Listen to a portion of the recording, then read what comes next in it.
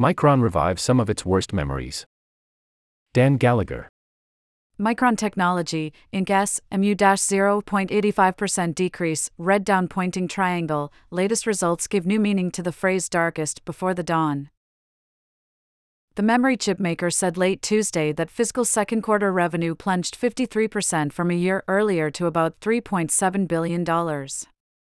That follows a 47% drop the previous quarter, and the company projected a 57% slide for the current period that ends in May. The memory business has long been one of volatile swings, but Micron hasn't seen a sustained sales downturn of the same degree since the industry was reeling from the dot-com crash in 2001, according to data from S&P Global Market Intelligence. Operating losses were also $2.3 billion, the most Micron has ever lost in a single quarter.